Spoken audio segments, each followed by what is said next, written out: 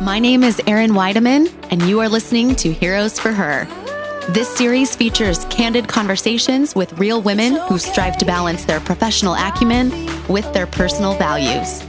Join me as I interview positive female role models who are working hard, loving others, and inspiring the next generation of girls to serve their unique purpose.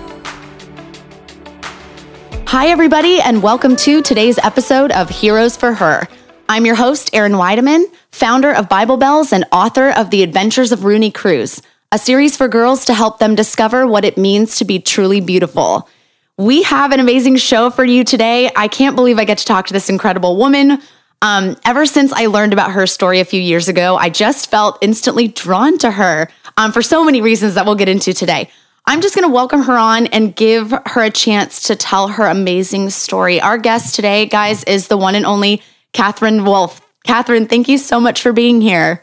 Oh, thanks. I'm so glad to be here with you. I was, Katherine, I saw I first heard about your story several years ago when I was going through not something similar, but just something medical and horrific at sort of the same time. And we'll get into all that. But I think it's funny. This morning I was at flag salute at my school, and one of our fifth grade students stood up at the microphone and sang this song by The Script called Superheroes.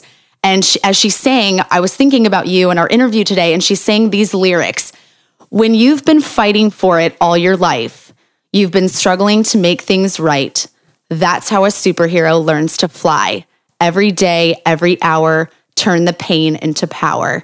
And I mean, I just got chills because it made me think of you and how I know you're using your life in so many amazing ways to give hope to other people.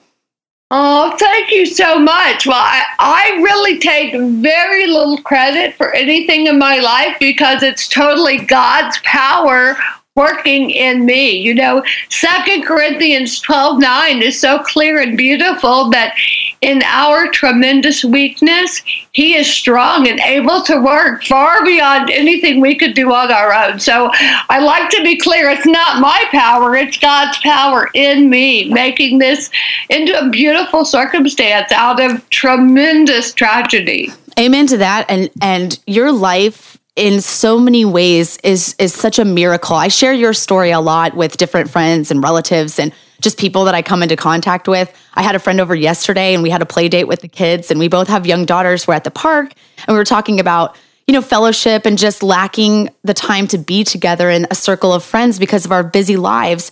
And I know that struggle or not even a struggle really, that longing and that thirst for fellowship. As a newly married couple with you and Jay, when you moved to LA, I know you got some advice about plugging into a church there really quickly after you moved. Can you talk about the value of that just for people who, as people who left home and were trying to build this life together, you and Jay, newly married, and just talk about what you found when you plugged into a church there? Absolutely. We consider that to be probably one of the best choices of our entire lives, actually. When we moved to Los Angeles, we were young and married and across the country from our family. And yet, specifically Jay's father, in fact, had told us time and time again to plug into a church community. And I guess his prayers really worked. And, we kind of heard him, but thought we know everything. We're clearly the enlightened 23-year-olds of all time. Yes. And we did. We plugged deeply into church community and began leading, in fact, a young married Sunday school class, is what we say in the Deep South, but a discipleship group, I guess, a big group at church. And when my brain would explode, honestly, 3 years later, those people were in the waiting room on a Monday in the middle of the day. I mean, 100 people gathered. Excuse me. 100 people were in the waiting room when I was in brain surgery because of that investment in those young couples. It's really beautiful to just see the hand of God knitting us together. And in Los Angeles and probably plenty of other places around the country, there's this strange fast-forwarding thing that happens because largely you are not with your own family. excuse me. So your friends become your family. And that's so beautiful because you have this deep familial thing with people that you didn't really know an hour before, but you're just deeply connected. Plus, when you consider the new marriage component, you need support so badly when you're newly married. You truly need other couples doing it with you, and you need young women who are also in the same stage. The men need young men. So you really need each other. And you need each other at any age, I should say, though. You need people, and you need Jesus is the bottom line to get through this world. But for us, that young marriage group truly just solidified deep communal living, which we really think had a powerful impact on my outcome.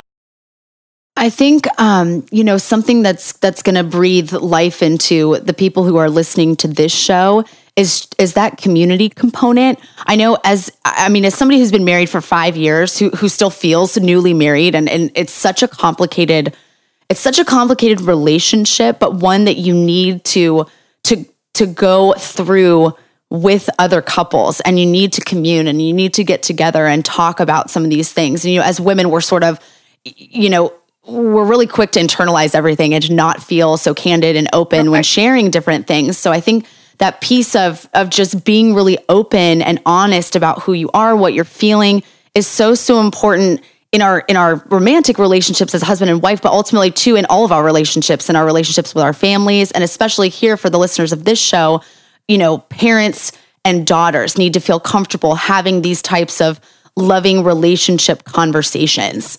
Absolutely. I think it all boils down to this notion of vulnerability. And it's so difficult anywhere in our world to be truly vulnerable, much less vulnerable about your marriage or for whoever it is, just about your heart, this people. It's very difficult to really feel known and be known by other people.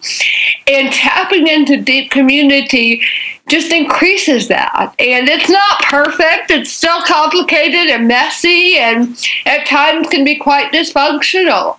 But community gets you a step closer at feeling known and allows you to be vulnerable, which is so key. You can be more of who God created you to be when others around you know who you are. That's such a crucial point too. And I know, the circumstances of what happened when you had that massive brainstem stroke. And I'll let you share a little bit more about that in a second for the people that don't know. You weren't in a place in your life where you were just going through that, you and your husband together. You had a 6-month-old son when that happened. Exactly. So a question would be, at least a question that I want to ask is, what was it like having to go through something like that with a baby so young? And how did you cope through that time and through the extent of your rehab and the things that you had to do to become, functioning again, and to be able to speak and to be able to move and to be able to eat, and all of the things that you had to work back through? You didn't have to do it alone. You had to do it in front of a young child. So how did that go? Exactly. Absolutely. Do you want me, Erin, to just basically share what happened and then talk you through that while I do it? I would love that. Yeah. I definitely think people, a lot of people have heard your story, but many have not. Absolutely. Well, in short, I had this massive brainstem stroke with a 6-month-old baby asleep in the next room. And when I woke up, quote unquote, from my coma-like delirium, it had been 2 months. So 2 months of his life had gone by. He was an 8-month-old then. And even at that point, it was still another year and a half till I was able to move back home, be mommy again to a degree. So there is basically this terrible hole from the time he is 6 months old to the time he is almost 2.5, actually, when I wasn't really able to be much of a mommy to him. And it was awful. You can imagine the deep pain. Oh my gosh. He was an exclusively breastfed baby, and now I was basically watching him be cared for by other people. And just observing him growing up and missing being with mommy. It was tragic.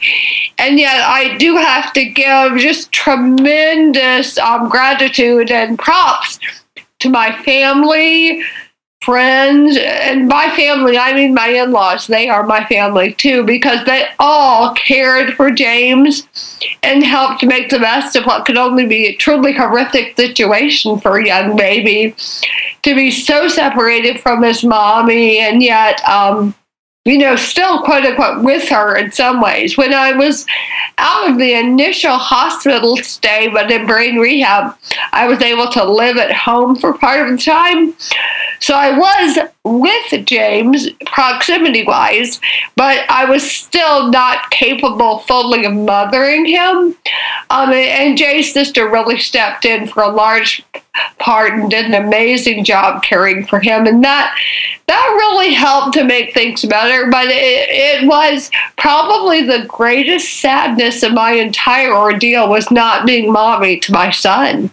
And I'm sitting here like holding back tears because I think, as somebody who's a new mom and who just thinks about how much I love that baby and how she's just a miracle in my own life and I never expected to be this mom. I think that's what struck me, or at least one of the things that struck me most about watching your video and hearing your story, is not being able to communicate and be with him and be with the other people in your life in the way that you were used to and in the way that you can be with people. And the part of that, the video that you have on your site that I've watched, many, many times is you're laying in this hospital bed and you're using this bulky plastic letterboard to communicate with people when you couldn't speak. Right. And over you would type, "I'm the same on the inside." And I know personally, having gone through surgery after surgery after surgery, and that can weigh on you and you are so different on the outside and your body isn't the same. But just, for me as a point of hope to just hold on to that same feeling that no matter what happens and no matter what our circumstances are, you are the same on the inside. You're exactly the way God made you. Exactly. It was so hard and so complicated because you feel like you're still that same person. But does the outside world know? I couldn't speak yet and could barely open one eye. I was deaf, and I still am deaf in one ear. I couldn't use a hand at all then. One of my arms wouldn't work at all. I'm severely handicapped, couldn't walk, and so I'm laying there and I'm thinking day after day, do they know my mind is still here? Do they know that my insides haven't changed? My mind is still intact. My soul is still the same. My heart is still the same. Nothing on the inside has changed. Everything on the outside has changed. But honestly, look past that, people. You got to see I'm still here. I just can't communicate right now. And I think I love that you're saying that too, because and not that, what's come from this horrific, and that's really only the way to describe it is just this horrific circumstance of Absolutely. your life. Yeah, so many. It's been awful for sure. That's fine to say. I'm not offended in the least. It's a nightmare, and yet, what beauty from such nightmares, Exactly. And I think too, and just to give people that hope and that inspiration. That's the whole point of this show, is to show people how these moments and how these circumstances in your life can be inspiring, and they really do have the power to change us. And I've identified with you just in so many different ways. Everything from we had our surgery at the same hospital to, in your video, it talks about, Catherine and Jay have this bond over food and he says, I love this, that your love of food is legendary. And I know my husband would say exactly the same thing about me. Yeah, I know my love of food is something he just was drawn to at the beginning. Yeah, no, for sure. Jay and I both actually, and that was the most painful part of not eating for almost a year. Gosh, I can't even imagine. It was absolutely horrible. I always say, try to take a couple days off from eating and see what it does to your psyche. Try 11 months, see what that does to your psyche. I can't even imagine. And just what you say, even the fact that nourishment aside, eating is how we do everything. It's how we socialize. It's how we get together and we talk to people. And exactly, everything revolves around eating. Every gathering, every event, every social thing, at the very least, is about having a cup of coffee, or much less. I mean, most of it's with family, involve fabulous meals together, and all of that was gone for me. So it made me feel extremely isolated, and actually like I was in my own little world where I was not consuming, which somehow translated in my brain like I was truly alienated from fully being alive anymore. It was really hard. Can you talk a little bit about, the moment where, and you did swallow test after swallow test, and you can explain a little bit about that too for people who, are thinking about, why did you have to do swallow tests? You lost the ability to swallow. Right. When I had the stroke and subsequent neurosurgery, basically my swallowing muscles were severed to save my life. So I had to relearn to swallow, and it took great effort, tons of therapy to be able to, again, gain the ability to get food down, to naturally swallow. What was the moment like where you were able to do that again for the first time? It was nothing short of absolutely amazing. My husband and I went to Trader Joe's immediately, and I was only given clearance to swallow, I think, thickened liquids. So we bought every yogurt, every panna cotta, every random custard-like treat, anything that was in the vein of a thick liquid, we bought, and I ate like none other. Like, if this is all I'm going to get, I'm going to celebrate this yogurt and these funny little custards and this Jell-O and anything that was like a thickened liquid. It was to me like a taste of heaven. It sounds exactly like what I would do too. Let's go to the store and give me everything I can eat at this moment. I want to talk to you a little bit about the work that you're doing with Hope Heals. Now, out of this experience and out of this struggle and the challenge that this was, over the course of several years, can you tell us a little bit about just the driving force behind the work you're doing with Hope Heals, why you're inspired to reach people and to share your story with them? Absolutely. Basically, for years and years after the stroke, Jay and I kind of had one foot in ministry and one foot in life without ministry. Jay was doing some legal consulting. He's actually an attorney by trade. And I was speaking at loads of women's events, and we were, really responding to just the incredible need for people suffering, and really just feeling more and more and more called, and that God had really called us to champion this story, to champion and steward this tremendous opportunity to share flesh and bone story, this beautiful word picture of what the Lord had done in saving my life, but how more than that, how I am in fact healed, even though my body is very broken. And we felt really a call to share that message more and more and more. Basically, it led up to where we could no longer deny the fact that God was calling us into ministry full time for us both, because we couldn't do it on the side anymore. It was just too all-encompassing.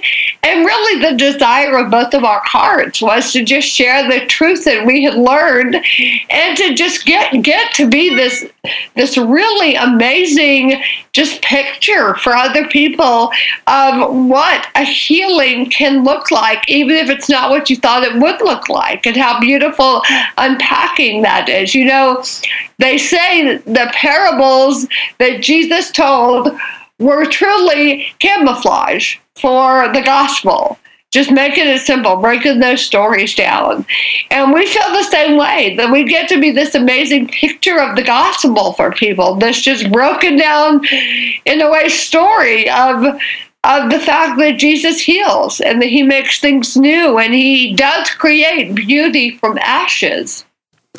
I think that's such a beautiful testament, and the most impacting part of your story, I think, is that piece of hope that no matter what your circumstance, there is a God who loves you, and he doesn't make mistakes. And I know the struggle with, well, is this a mistake? And how is this what you had planned for my life, Lord?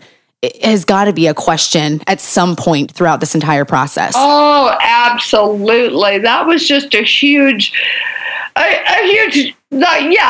thing to wrap my mind around. I couldn't understand in my darkest moments if this was even part of God's plan, is if this was not a mistake, that had God turned his back and forgotten me because I was in this funky, caught between life and death thing, and I wasn't fully alive and engaged and able to walk and eat or anything else, but I wasn't in heaven, I wasn't dead, so I kind of was a mistake. I felt like I was kind of in between both worlds, and God really spoke into that just terrible sadness and reminded me of truth I'd known since I was a little girl, in fact. And I heard recently that you are in training for the trial that you will experience in this broken world. And I feel like my entire life had been training for that moment as a 26-year-old girl when this would happen, that all the truth I'd stored in my heart and known deep in my soul, finally in this moment, what is the expression? The rubber met the road. It was time to just trust, I think, is the emotion. Just to deeply trust that who God was meant that my only response could be faith to what he'd allowed to happen. That I had to trust that God's plan is better than mine, and God knows best. God doesn't make mistakes in any of our lives. He knows exactly what will happen. I love that as just sort of the last takeaway as we sort of wrap up today, that there are no mistakes when it concerns God, and God knows exactly what he's doing, even when we don't. Yeah, exactly. God is not one to be surprised. In Psalm 139, it's very clear that we are fearfully and wonderfully made. And Romans 8:28 says that all things will work out for the good of those who love him, who've been called according to his purpose. And that's the truth. Somehow, God is working everything out for the good, for our good, everything. And I love, as somebody who's gone through what you've gone through, that's the hope that is alive in you, and that's the inspiration that people can pull out of you being here, and you know, the call that God's placed on your life and that purpose that he's laid out for you has everything to do with where you've been and where you're going. Absolutely. The bottom line is that we are forever anchored, not in this world, but we're anchored in heaven with him, so we can stand firm in this sad, broken, messed up world, knowing that our anchoring is not in this world, but we are strong enough. As you say, we have ultimate power. We are warriors because of what he has done for us. Amen to that. I can't believe we have to wrap up. Do you see how fast that went? Oh, yeah, that's fine. All right. So we end each episode. I could talk to you forever, but I know you're busy. We end each episode with something called the scoop. So I'm going to ask you 3 questions. Are you ready? Sure. Okay. So this show is called Heroes for Her, and it's all about heroes, obviously. So yeah, growing up, who was your hero and why? Or who was a hero to you? Oh, my goodness. Well, there were many, but I would probably say Corrie ten Boom was one that always just inspired me so deeply. The thought of a concentration camp and what she went through and what she was able to do on the other side just informed so much of my life, even from my early childhood. I read The Hiding Place at a very young age, which is one of her books, and was just so inspired. And in a very small way, I do not remotely equate it, I went to a very deep, dark place as she did and emerged with Jesus still in my heart, trusting him every step of the way. So I would say Corrie ten Boom, as probably uncool as that sounds. I wish it was some fabulous pop star, but no. Stop it. It's not uncool. I also should tell you, I don't know if you know Johnny Erickson Tada. She is a tremendous lady. She's a quadriplegic who lives actually in North LA, in fact, and she paints with her teeth, and it's really a tragedy that the new generation out there, younger ones than me, don't know her name, because she is a tremendous inspiration to me, and she has been since I was a child as well. But God doesn't ever make mistakes in any of our lives. He is working and calling us to be truly warriors and heroes for other people, just as you are asking and as your podcast shares. Thank you so much for sharing those specific names too. I think something that's practical and helpful for parents, at least for me, and that's the goal of this show, is to highlight these women and these female role models that are out there doing amazing things so we can know who they are and celebrate them. You're exactly right, Erin. In the world right now, there are so many hideous women on platforms where every girl wants to be this gross, pathetic woman that doesn't, not only does she not walk with the Lord, but she is actively pulling people away from truth and real beauty. And the reality is we got to bring it back. We got to say, no, listen up, little girls. You need to be like her, not like her. It's time we re-narrate that story, because it hasn't worked so well to follow the fill in the blanks out there. It's not turned out too well. You're speaking my language, Catherine. Erin, I wanted to share one more thing before we get off. No problem. I have 2 other questions too, so I know we're having to wrap it up. Oh my goodness. Well, I'll wait till the end. Go ahead. Okay, no worries. It's all good. Okay. So, second question, what piece of advice about life have you either given to somebody or received that has been one that's impacted you the most? Oh my goodness. Well, there are so many. It's hard to narrow it down. Goodness, I think for me, the piece of advice given by many, actually, and that I really took to heart, Jay and I both really took to heart when we first moved to Los Angeles, but that is relevant in every situation, in every place, not just about a move, is this notion of plant deep your roots wherever you are, in whatever situation you are in. Never see any place you live or any situation you're in or anywhere you go as just passing through. Mm-hmm. Go deep. Plant deep roots, dive in. Don't miss the opportunity to invest deeply in the lives of those around you, knowing that you're not promised tomorrow. So how you live today matters deeply. So plug in. Over and over in the Bible, we see just how much we are called to go deep, to really plow down, and recognize that it's beautiful.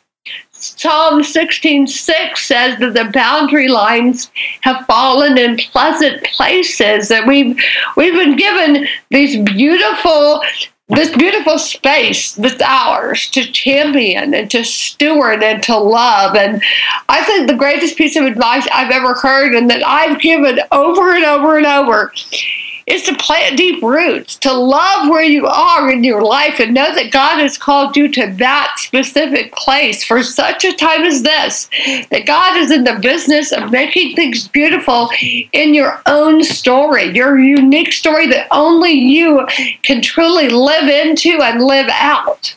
That thought that you just mentioned about God making things beautiful leads me to my last question. So at Bible Bells, we talk a lot about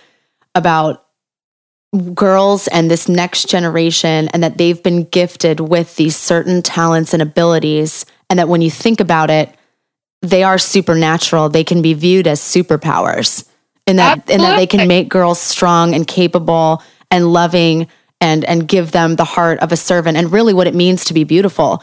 Yeah. So if you could have a superpower, any superpower, what would it be for you? Oh, goodness. Good question. Thank you. What superpower would I most want? For me in my life right now, we are able to really, through the internet, reach people all over the world. And it's just so cool to think somebody will hop on Google and type in stroke survivor and find me and reach out to me. And maybe they're in Wisconsin or Michigan or something. And effortlessly, I can email with them, talk to them on the phone, really encourage them. But I guess you can never, ever compete with an in-person presence. So I think the superpower I would most want is to fly. So I could just fly on over to Wisconsin or Nebraska or Michigan and just meet with people in person and hug their neck and encourage them in their tragedy and darkest hour that God is enough and that He's making things beautiful in His time. And I think flying would be the one I want. Yeah. It's hard to say, though. I want them all. As women, don't we? Oh, totally. I try to answer this question for myself, and I'm like, I can't pick one. Exactly. Yeah. And we do have our amazing superpower in the Word of God, and that's enough to equip us with the ultimate power that we need, which is His power. So I think we are actually superheroes, as we are. Amen to that, sister. Hey, if people want to find out more about you and your story and what you're up to, where's the best place for them to do that? Absolutely. They can go to www.hopeheals.com, and that's heals like HEALS, hopeheals.com. And what we're up to right now is that we wrote a book, and it comes out in April. And the book is our story, the 7-year narrative of what we've been through since my stroke. And I must say, it ends with something pretty fabulous. I don't know whether or not it's too much of a spoiler alert, but I think I'll share it anyway. I had a baby this summer. Back in June, I had a sweet new baby, and God truly restored many of the years that the locusts have eaten and gave me a new baby with a new chance to be mommy from 6 months to 2 years old even. And we're in that season right now, actually, and it's just so beautiful. I would love to encourage any in your audience to follow me, check out our story, and just feel encouraged in their own lives. They can follow me on social media at Hope Heals, and it's nice because you can go to facebook.com Hope Heals, facebook.com Hope Heals, at Hope Heals handle, and our website. And if you want to pre-order the book, you can go to hopehealsbook.com. So www.hopehealsbook.com and actually pre-order the book. And I'm just delighted to have this resource. I'll send you a copy, Erin. Oh my gosh, that would be so fantastic. And everybody listening out there, please do yourself a favor and reach out to Hope Heals and find out about the work and the testimony that Catherine and Jay have. It is truly inspiring. It's hit me on so many deep and personal levels. I can't thank you enough for being here, Catherine. Oh, thank you, Erin. It's a joy to be with you. I'm so excited with this amazing work of Bible Bells. It's just so cool. Oh, thanks so much. We're just trying to follow and do what God's telling us to do and get out of the way. Exactly. That's the name of the game, I think. Love it. Thank you so much, Catherine. Have a blessed day, okay? Oh, you too. Bye-bye. Thank you for listening to this week's episode. If you enjoyed our conversation, please be sure to rate and review us on iTunes. If you have any questions, thoughts about the episode, or ideas about how we can come together and support our girls, you can email me at hello@biblebells.com. I would absolutely love to hear from you.